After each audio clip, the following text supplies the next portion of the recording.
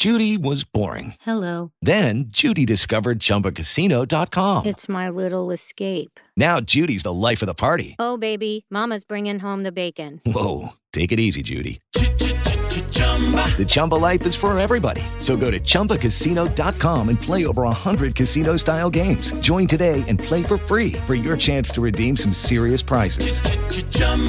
ChumbaCasino.com. No purchase necessary. Void where prohibited by law. 18 plus terms and conditions apply. See website for details.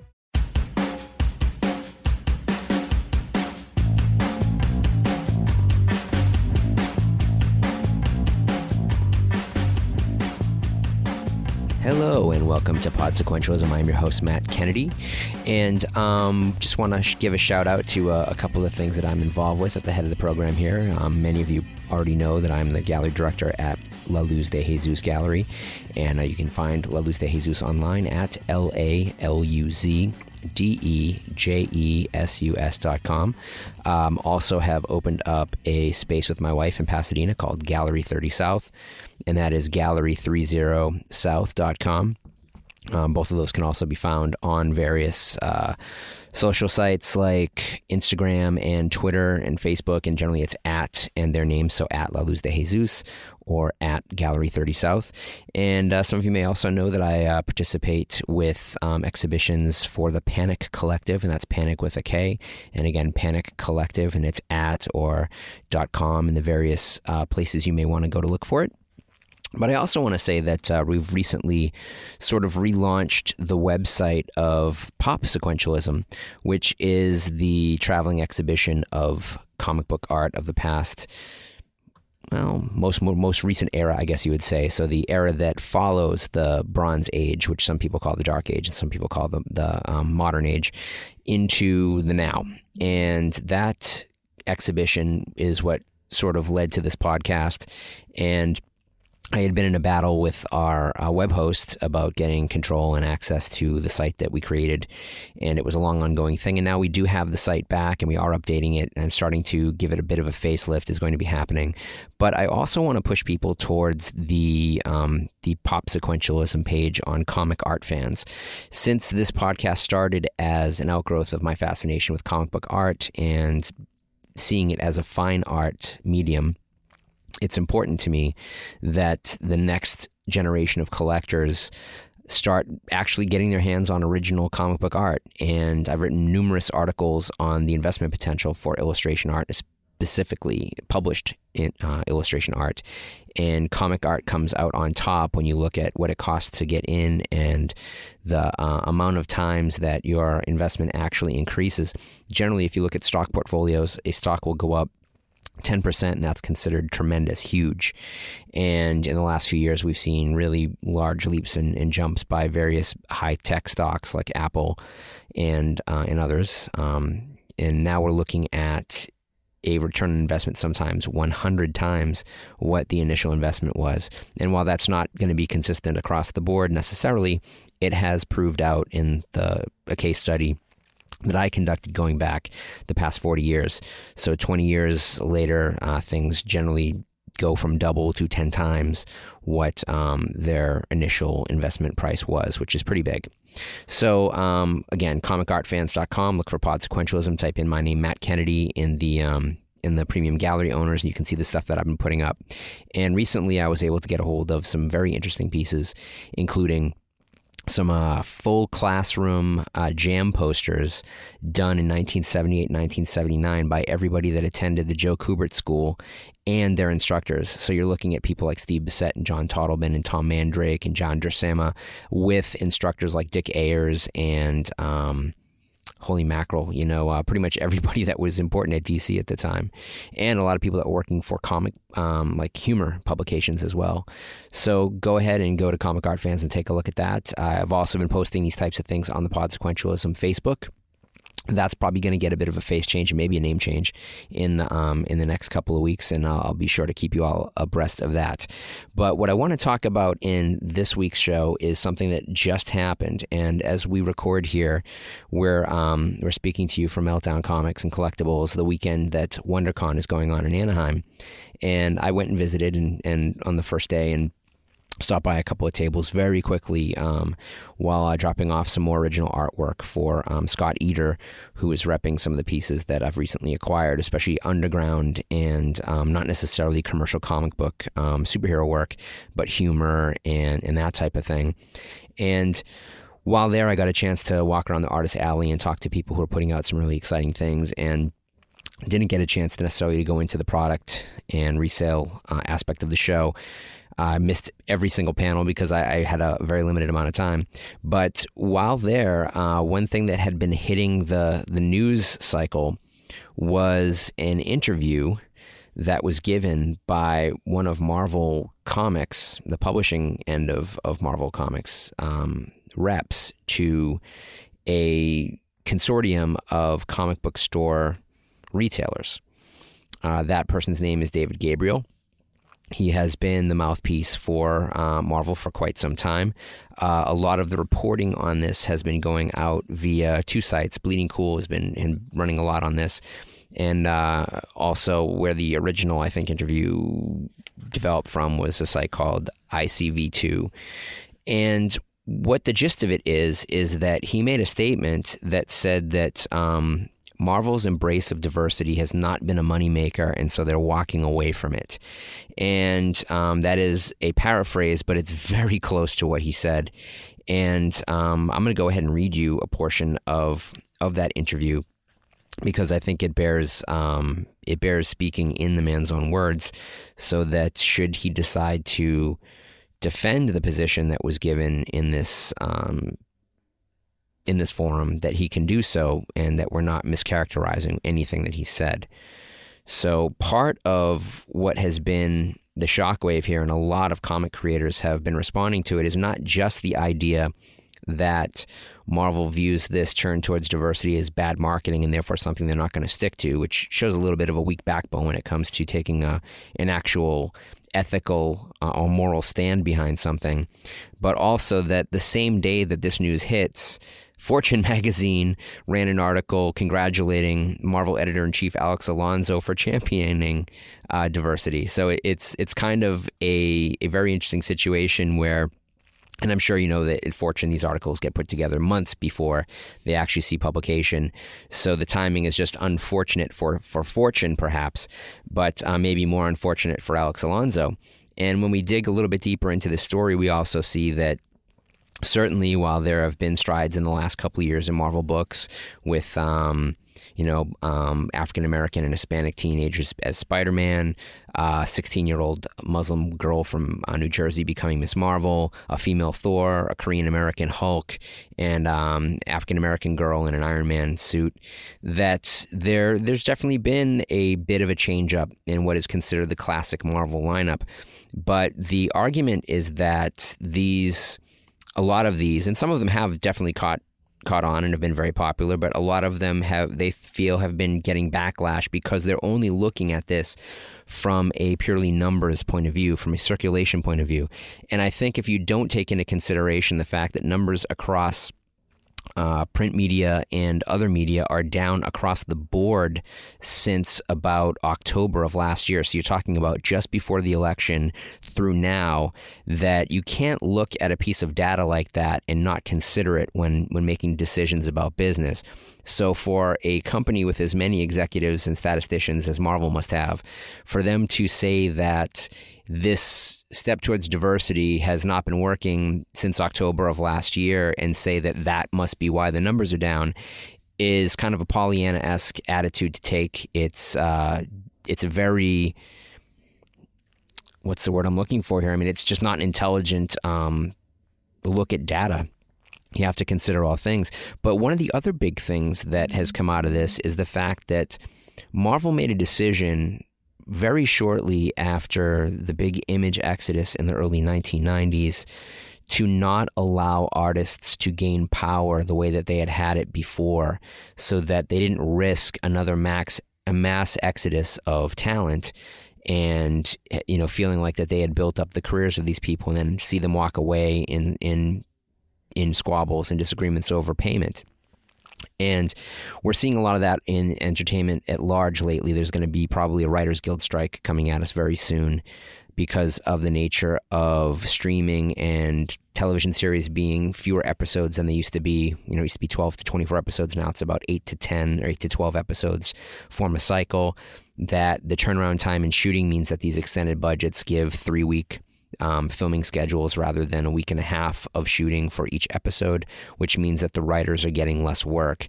And since streaming numbers aren't being made available, it's becoming difficult for them to come up with a metric on how to calculate residuals, which is the money that someone makes after a product airs based on how much money that product is making. And since many of these programs many stations, channels, outlets, production companies have a direct line and direct market to their consumer, there's a more difficult way of how you stress that metric. And a few years prior, talking about maybe 20 years now, when the X-Files went into syndication at Fox gave a sweetheart deal to a subsidiary called FX and charged themselves less than would have been a fair market value for the series. And the series leads sued and won. And they won a lot of money. We're talking $40, $50 million each. And there's been accusations of this in streaming where you have a company that has its interest spread across a number of different platforms, and they give themselves a sweetheart deal. And that can often fly in the face of specific agreements in place with particular productions, individual unions, and investment, stock traders, people who are buying the stocks. And when this happens, you see a lot of backlash and sometimes lawsuits and sometimes the dissolution of organizations. And so I'm going to pay special attention to how this shakes out in the Writers Guild strike in streaming, because that can be applicable across any platform. That's one aspect of something that I think feeds into this idea that the industry is making less money. But if you look at how the numbers started to fall off the map, you also have to look at two things that coincided. One, of course, is that the direct market that built up around the same time that the image exodus happened saw companies like DC striking deals with companies like Diamond to sell their comics directly to comic book stores. And since they saw that as the biggest part of their market, they weren't as attuned to marketing their goods to people that weren't already reading comic books. And so that new comic buyer started to actually drift away. If you didn't know somebody that was already collecting comics, they were not being marketed to you. They weren't being sold to the newsstands because the newsstands didn't have Diamond accounts. And Marvel then followed suit, and Marvel in retrospect, in hindsight, started shaking their finger at DC Comics about that initial decision to go direct market, and then Marvel followed suit and went direct market, and that sort of caused a dissolution of the small press, and that caused a large number of people to leave the hobby. And so whether or not somebody is only reading, say, a Fantagraphics book, or they're only reading a DC book, or only reading a Marvel book, when they go into a comic book shop and they pick up the books that they read, there's going to be other people talking about other books, and they're going to occasionally drift outside of that series that they collect and pick up additional titles. And when there were more outlets catering to this, before that huge collapse in the 90s, there was at least this idea that the fan base already collecting would occasionally stretch out, so that money would occasionally increase, that people had their minimums, but they would occasionally go above their minimums and buy more.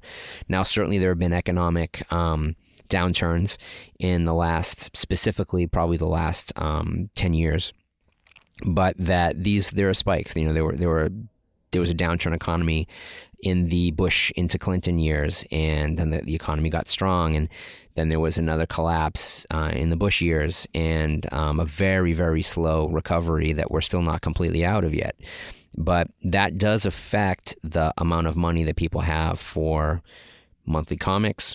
But by making a decision at Marvel to not produce the next generation of superstars the way they had done with Rob Liefeld and Jim Lee and Todd McFarlane and Wolf Portacio and Mark Silvestri and several other names beyond that, by making a conscious decision not to leave pencilers on a title for long periods of time, with the exception actually of Ultimate Spider-Man, which had come along quite a few years later, that you have the same writer and the same artist on the title, that actually transitioned the power from the artist to the writer. And so when you ask almost any person or any shop owner in the comic business what the number one thing is that keeps them glued to a title, it's consistency in the writing. And when you have titles that switch writers often, that you see a lot of drop off, and it's hard to get people back once they leave.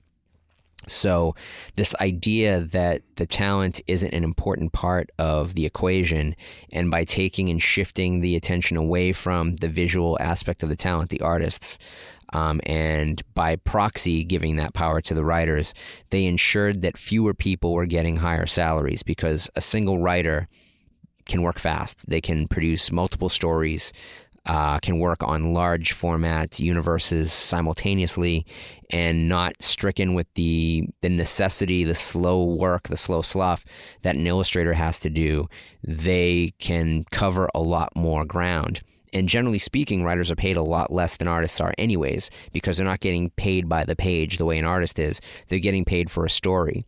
So by making a kind of straw man of the writer and putting the power into that, they guaranteed that in a certain aspect that they have increased the bargaining power that certain writers have. And knowing that, they sort of doubled down and made, across the industry, both at Marvel and DC, just a handful of writers the very important people.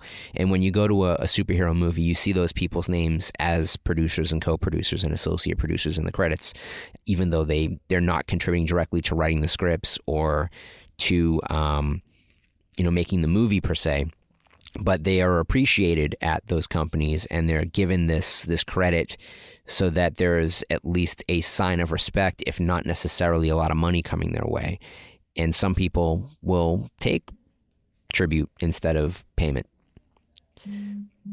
But to step back and kind of look at how the numbers floated off the map, that's the one thing that we have to pinpoint, because in 1993, 94, 95, when the numbers in comics started, they got built up very highly and then they exploded.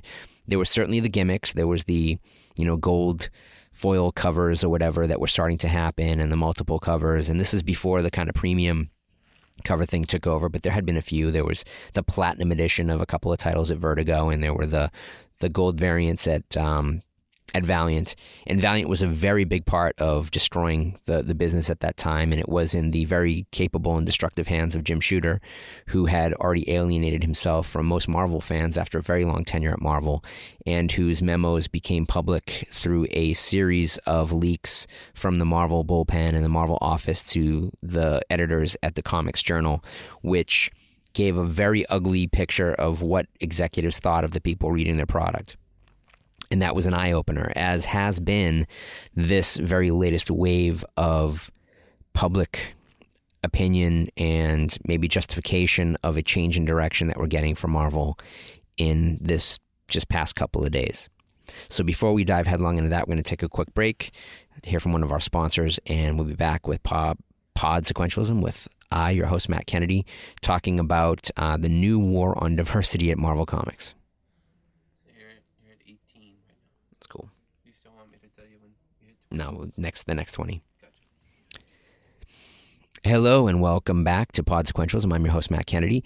And as we were talking about a little bit before the break, we were going to get into the nuts and bolts of the point of view put forth by Marvel Comics via their mouthpiece, David Gabriel. And I promised that we would actually read what he had said and the questions that were asked of him. And I want to give full credit here to ICV2.com and also to Bleeding Cool, who have been publicizing this issue very widely and getting a lot of creator and fan reaction to this up and posted. And while it may have a bit of a quagmire effect in that there's going to be a lot of load on and there's going to be a lot of people with especially a vocal point of view online, I want to say that having read through a lot of those comments, there are people that agree with the position that was put forward by Marvel as well. And I think that feeds into the current political climate and speaks specifically to the amount of time they're talking about in cost associated with the industry and the numbers going down. So when asked the question that a statement had been made that in October everything had changed, and being asked to clarify that, David Gabriel responded with the following. There was just a big shift in the entire industry, and there were a lot of factors behind that. I think everybody had a modicum of blame publisher-wise. I think the economy had a little bit to blame. By economy, I'm talking about what was going on in the outside world, which led people not necessarily wanting to spend money in that October-November timeframe. I don't know that with all the returns that were coming to Diamond, there was a lot of unease in the market. There was money that was missing from the market because of those returns. There was a lot of work that retailers were doing to get all those returns back. Because of that, there was anger. There was anger because of economic reasons. There was anger because of story reasons for all of us. There was probably a little too much product going out at that time. We all got a good kick in the ass over that. What I had said was, after looking at everything that was going on, we knew that we had to make some changes and we couldn't do anything the next month. We had to wait 6 months before things could start taking place. That's sort of what we're getting to now. I hope that clears it up. So that's the end of his quote. And I want to speak to something that he addressed, and he's talking about returns. So DC Comics, coming from a very long publishing history through Time Warner, has experience with the standard shipping and returns policy that bookstores have. Now, bookstores were a huge part of the push towards the graphic novel, not the album-sized, specifically produced for that format books that Marvel had brought out in the early 80s and called graphic novels, but the bound editions of collected stories that we see with things like Maus, things like Absolute Watchmen, things like, Ultimate Spider-Man Omnibus, that the bound editions of these comic books have become a huge part of the market because DC started producing and doing such great business with their properties, The Dark Knight, Arkham Asylum, and then collected editions of the Vertigo titles such as Sandman. And they were such big generators of income because they went out and they grabbed buyers that did not buy comics. These are people that have no interest in buying monthly comics and paying whatever that costs each month, putting them in a box after bagging and boarding them, and sticking them in a long white box, cardboard box, covering it up and sticking it in the corner. These are people that have bookshelves and want to be able to easily access and pull off a bookshelf something they can just open up, read, and put back on the shelf when they're done. And that is the majority of people who read. So as comic fans, we've always taken a little bit of flack about the fact that we read comics. And part of that is because comics are, relatively speaking, or were at least, inexpensive in comparison to the cost of books. And so because they cost less, and because they were thinner and had much less words in them than, say, a novel would, that they were seen as having little more value than magazines. And while most people didn't save magazines except for perhaps people with massive collections of National Geographic, it was considered bizarre to people who didn't understand the hobby that people would save back issues. It seemed inconsequential that it was a fast, single-serving form of entertainment, and they couldn't understand why people would save them. As reports of older comic books becoming very valuable and selling for a lot of money, then as a speculation and an investment, it sort of made sense. But those same people would be the first people to say that, hey, if you're gonna collect them for the money, you might as well save stamps because you can always mail a letter. So while this new market opened up by DC embraces the casual reader of comics who generally wants to buy a book to put on their shelf, and it has a bit more respect to it and has more heft, and it's nicer and it's easier to store, and you can read the spine, and it's not something that's you have 20 of them in a row and they fall down because they're so thin, or they slide all over the place. They don't require bagging and boarding and all that type of thing. That it took a long time for Marvel to kind of wise up and see that there was money to be had there. And because not a lot of Marvel comics were garnering the type of acclaim that books published by DC were garnering, it was a harder bid when they decided to select certain things for repackaging and for graphic novels and for binding. And the first stuff that I remember seeing along those lines were the Claremont and Byrne X-Men and the Phoenix Saga, and I remember that getting bound as a trade paperback early on in the process.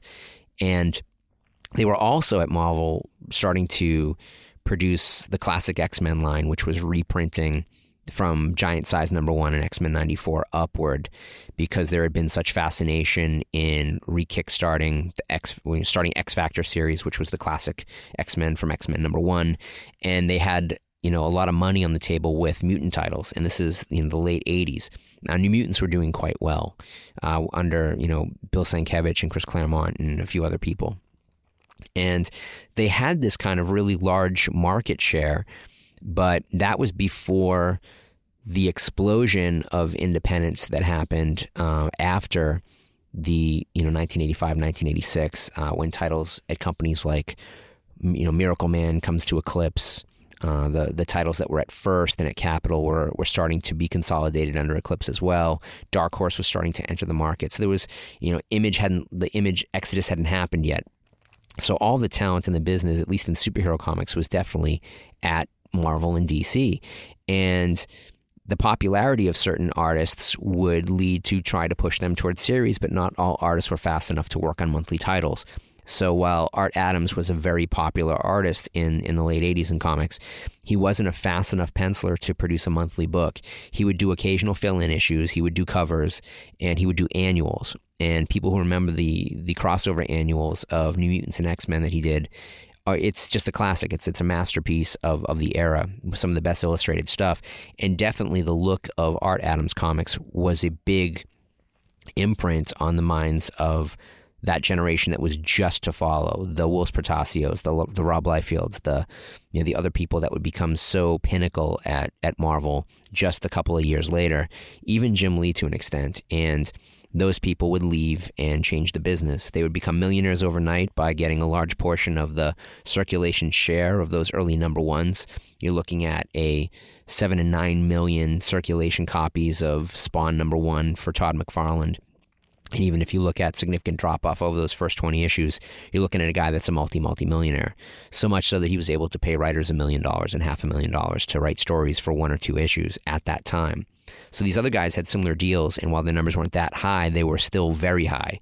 And the argument now that was raised by retailers at this meeting where Marvel's David Gabriel spoke and let the cat out of the bag that they were no longer going to be making as large strives to have diversity in comics because they didn't think it was monetizable, and proves that they weren't really ever in it because it was the right thing to do, but because they thought it was going to be getting them more money. Some of the feedback that we got from comic shops in those meetings was that while comic sales were down overall, and a lot of the blame they put on too many #1s, the diminishing returns on having too many books dedicated to single characters like Deadpool, and just a lack of overall storytelling, that the shop owners have said that when the stories are really good stories, diversity works. But when those stories aren't handled well, they don't work and there aren't good sales.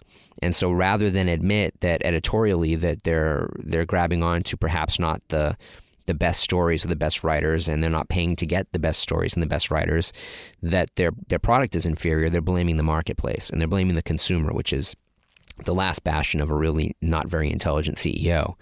So when you look at this type of feedback coming out of a company the size of Marvel Comics, and you hear crickets on the other side of the aisle currently from DC, and I'm sure that they'll have something to respond to and want to separate themselves from this mentality, that you have to look at the fact that these diverse characters brought in diverse audiences, and they may not spend as much money as people were spending 25 years ago, but that's money that was never on the table. If you walked into comic book shops in the early 1990s, forget about the fact that there were almost no women walking into these shops. And if they were, they really weren't buying too much of the Marvel and DC stuff, maybe some of the Vertigo products and maybe some stuff like Love and Rockets. And I speak from experience. I worked at a shop and I saw everybody who came in there. And I knew all the female customers by name because there were so few of them. And it wasn't until there was a little bit more talent coming in, that there were more female creators coming into the hobby, that there were certain writers that were writing with a better female point of view. And a lot of that goes to the Vertigo guys. And I'm not going to belabor that because I've dedicated shows to it. But you can go back and look at our library of shows and look at in the first 8 shows that we did one on diversity, both ethnicity and the war against sexism in comics. But that there also wasn't a lot of people of color coming into comic book shops in those days, that it was a lot of, white suburban middle-class kids. And in certain areas, there was a little bit higher, there's a little bit of a spike, and that would also tend to be in areas that had more diverse populations. But even in Los Angeles, there wasn't a lot of people of color coming in and buying the comics until a handful of Asian and Filipino artists started drawing Marvel's comics. And so after Jim Lee and Whilce Portacio started doing their comics, and you had a few other people that were coming in at that time to work in comics, you saw a large explosion among that same demographic reading it. And so it was exciting. It brought in a whole new demographic of people that also coincided with the explosion of anime and manga and its availability in the United States.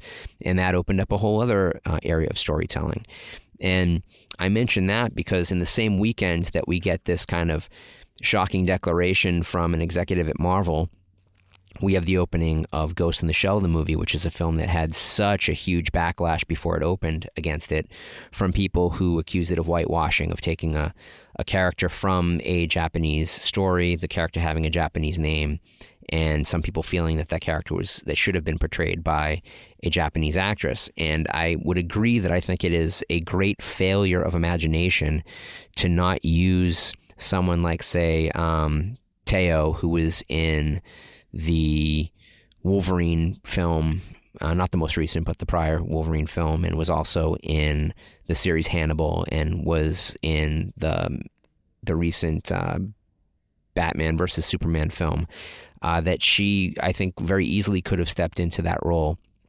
But understanding, as I do, coming from motion pictures for as long as I did, that regardless of whether or not she was right for the role, what greenlit this movie getting made at a budget of over $100 million was Scarlett Johansson, because she has an established box office record.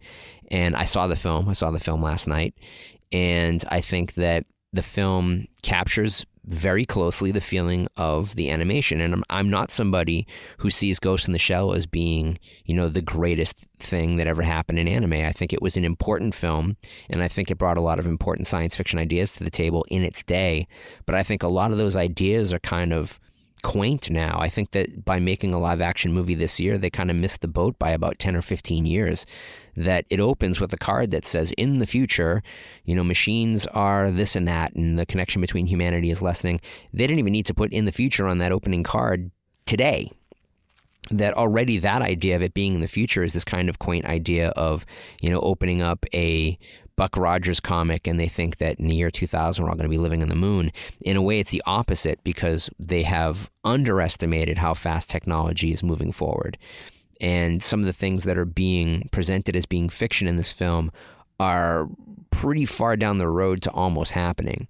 And not to the degree of sophistication as pictured, but definitely, the opening ideas have been in place for a while, and the growth potential of those specific products and industries are ongoing, and that the growth industry in the United States right now, since manufacturing has kind of gone away over the years, has been the STEMs. It has been science, technology, innovation.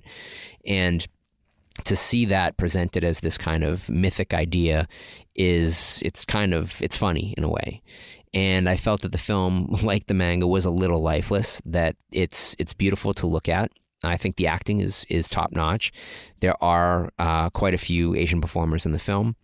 There's, if anybody has seen Dark Knight, and I'm sure you've all seen Dark Knight, the man that is the mob accountant that is basically kidnapped by Bruce Wayne in China and brought back and then captured by the Joker in Gotham, has a very important role in this film, as does one of Japan's great acting directors, Beat Takeshi. And he's a very important character. And I think that the other characters that fill out the support fit the mold of the characters they portray as portrayed in the manga. And I spoke with the director of Ghost in the Shell, Mamoru Oshii, back in 1996 when he was prepping his film Avalon, a live-action film. Actually, no, it would have been 1999. I take it back. So 1999.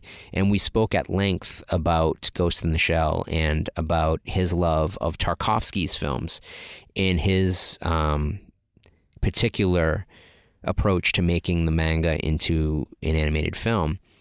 And he did not see the characters as being inherently Japanese characters. He said that the film was made in Japan, and so to reach the demographic of the audience, he kept everything as it would have been in the manga, and that in his discussions with the author of the manga, that it was seen as an international property, that they have Japanese names because he is Japanese.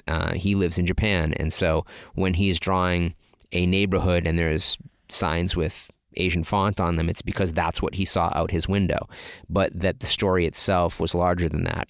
And so the decision to not cast Asians in these roles of characters that aren't technically human is addressed in the film. I'm not going to say how, and I don't think that the way it's been addressed is necessarily going to change the minds of anybody who already felt that it was a bad idea to not cast a Japanese actress in the role.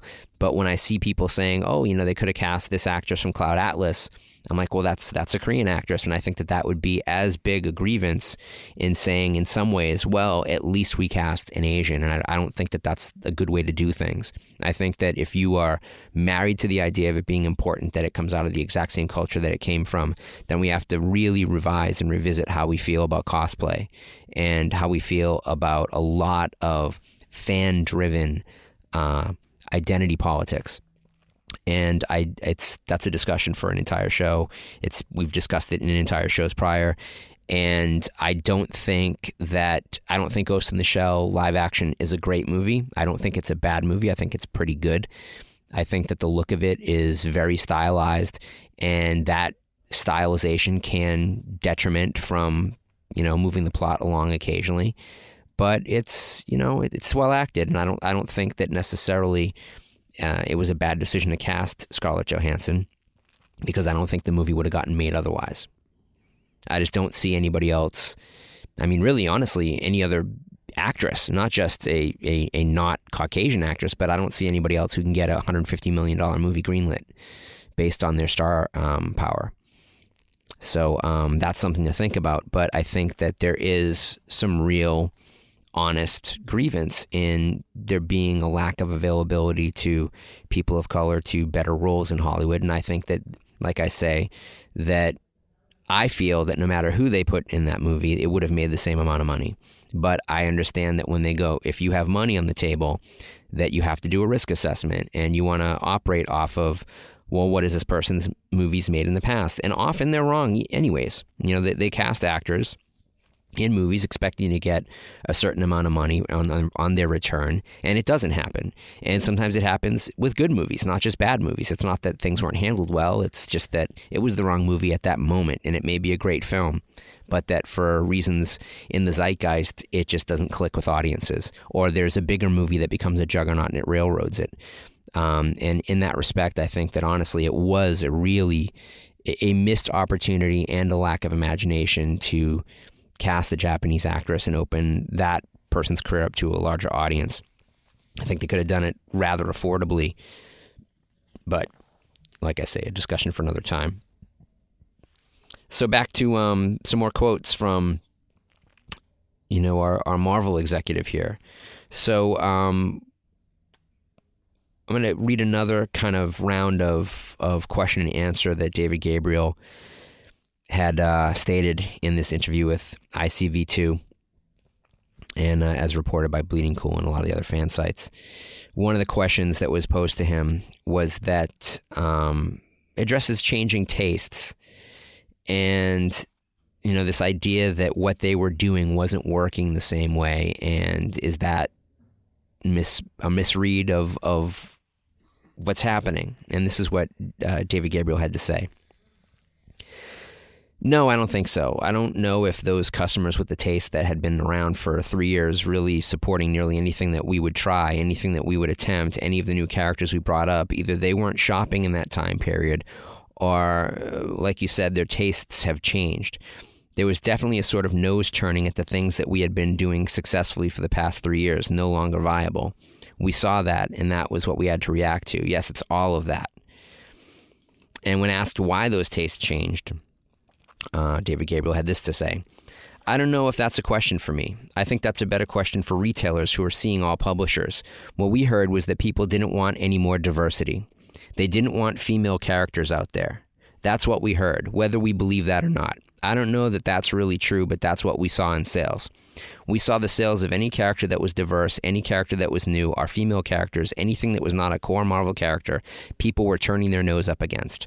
That was difficult for us because we had a lot of fresh, new, exciting ideas that we were trying to get out, and nothing new really worked." That's the end of that quote. And after this was published, apparently David Gabriel reached back out to correct the statement. And when we say correct, it's not explained, but obviously he's correcting his own statement to address a wider issue. And so he had this to say: "Discussed candidly by some of the retailers at the summit, we heard that some were not happy with the false abandonment of the core Marvel heroes, and contrary to what some said about characters not working, the sticking factor in the popularity for a majority of these new titles and characters like Squirrel Girl, Ms. Marvel, The Mighty Thor, Spider-Gwen, Miles Morales, and Moon Girl continue to prove that our fans and retailers are excited about these new heroes. And let me be clear, our new heroes are not going anywhere. We are proud and excited to keep introducing unique characters that reflect new voices and new experiences into the Marvel Universe and pair them with our iconic heroes. We have also been hearing from stores that welcome and champion our new characters and titles and want more. They've invigorated their own customer base and helped them grow their stores because of it. So we're getting both sides of the story, and the only upcoming change we're making is to ensure we don't lose focus on our core heroes." End quote. So when we're talking about core heroes here, it's important to understand that they're talking about what DC was calling the meat and potatoes revitalization, which was to basically reset and go back to a kind of classic lineup. And when I say classic, I mean it in the way that you address the age of a thing, not because it's necessarily good or bad. And when you look at that and you compare it against the economic climate, then you have to realize that a lot of that money that was coming in when those titles were successful, so you're talking about before October of 2016, that money's coming in, they're doing pretty well, and they're getting funneled through Marvel chairman Ike Perlmutter's personal donations to the Trump campaign. Now, one thing that we don't hear out of current President Trump and then someone seeking the office of president was a big call for diversity. It was kind of a, hey, let's turn the clock back to 1950 or 1850, as some of his fans might want to do. And when you look at that frame, when you see that the person in charge of Marvel Entertainment, the chairman, Ike Perlmutter, is a huge supporter of Donald Trump and someone whose camp has been pretty vocally against diversity and have been kind of fomenting a response against and building a platform for people who don't want diversity. I recently saw the Michael Moore documentary, Michael Moore in Trumpland, where he goes and he speaks specifically to people who were leaning towards voting for Donald Trump before the election. And he asked a question in the audience, and he said, "Are you for or against gay marriage?" And a middle-aged, ostensibly straight white man raised his hand and said, "I'm against it." And Michael Moore said, "Well, then don't get gay married." And I think that's kind of the thing, right? It's like by extending the same rights that you have to somebody who doesn't currently have them, we're not lessening your rights. We're just correcting a situation where somebody was oppressed. And I think what we're seeing is a top-down viewpoint from Marvel's chairman addressing a change that he wants. And I can be wrong. I haven't seen any of these. I haven't seen any notes in or from the office of Ike Perlmutter. But when you look at his behavior and his point of view, and obviously the things that he's backing, and then you see that they're using as an excuse a lack of sales, which is happening across every strata of media right now, and blaming an embrace of diversity on the lack of sales rather than kind of taking a control group and saying, hey, look, things are down all over, that this is an agenda, that this is a very personal thing for this person that's at the top of this company, and what he says goes, and it's gonna trickle on down. And if there's one thing that we do know, it's that trickle-down economics may not work, but trickle-down racism generally does. And that's a terrible thing. And when you look at the fact, like I said, that these two stories hit simultaneously, an article in Fortune that praises Axel Alonso for embracing diversity on the same day that Marvel puts out a statement that they are not going to be as focused on diversity, then you really have to look at why they did them in the first place. And like I say, it's not because they're doing anything that they should be doing. It's not because it's the right thing to do. It's because it was a cash grab. And maybe that's why some of those titles that failed, because there wasn't an honesty to it. There was not an earnest feeling of telling a story that needed to be told. It was just telling a story that, someone told them they should tell. And if it doesn't come from the heart, it's garbage. I mean, we know that in comics, that someone who's being put on a title, as good a writer as they are, if they have no idea what the character is about, is going to make mistakes. They're gonna write the character poorly. If they don't understand the support cast, it's going to be a nightmare. And I'm not a huge fan of complete company-wide continuity. I think that a good title is a good title, and I think by trying to tie all these things together to make more money, they really drove away people that don't read like that don't want to have to buy 27 things to follow one story. And they're going to say, but that's where our money is. But that's where their money is because they chased away all the other money that was out there, and that other money isn't coming back. And I've had numerous conversations with retailers at rather large stores and gotten very different feedback, and it just depends on how big the worldview is, and it depends on what their motivation is for staying in the hobby. And they like to read what they like to read, and at good shops, a good employee is constantly pushing new books on people, and they're enthusiastic about it, and they love it, and that enthusiasm is catchy. And stores that are struggling don't have employees like that. Maybe they've got people that are bitter about this, that, and the other thing. And who wants to buy anything from somebody who's bitter? You want to have enthusiasm. You want to have something to champion, and you want to say, "Oh my gosh, did you read that? Last month's Name That Title?" And everybody's like, "Oh no, but I heard about it," and they get interested and they purchase it. And that's word of mouth, and that's the most valuable type of advertising. Every single marketing director in every business across the world will tell you that the best form of marketing is word of mouth. It's a personal recommendation. And if fewer people are reading, there's fewer people to recommend. And if fewer people are feeling that what they're reading is worthy of recommending, there's even less. And that's the situation that Marvel and DC created in the early 90s, but mostly Marvel, by deciding to chase away one type of talent and favoring another, and then hamstringing themselves in the bargain into a position where they now have to do certain things because the alternative is no longer available. So I encourage anybody who has an opinion about this to reach out on our social media. You can go to our Facebook page, Pod Sequentialism on Facebook. You can send an email to info@popsequentialism.com. You can follow the @Podsec, PODSEQ, on Instagram and Twitter, and Pod Sequentialism as well.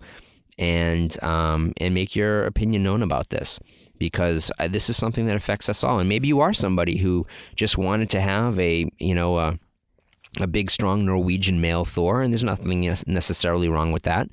But I didn't hear anybody making waves when Beta Ray Bill got the hammer, back in the Walt Simonson run, when it was, a kind of horse skull-headed, god.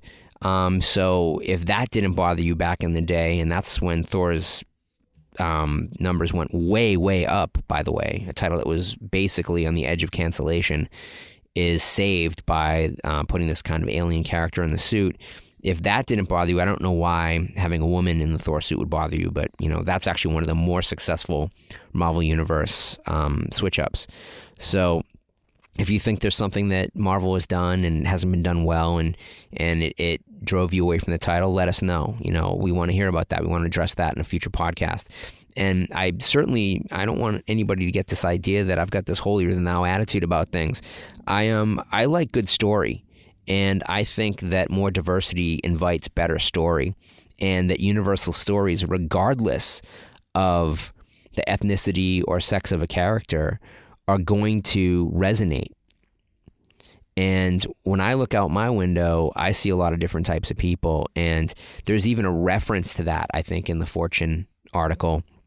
And, they're talking about, in Stan Lee's day and going back to his tenure and talking about what a creative director he was. And we can talk about a whole show on that too. I'd say, that falls more into Jack Kirby's view of the world, but that it's not really what's going on. And there's a disingenuousness to it.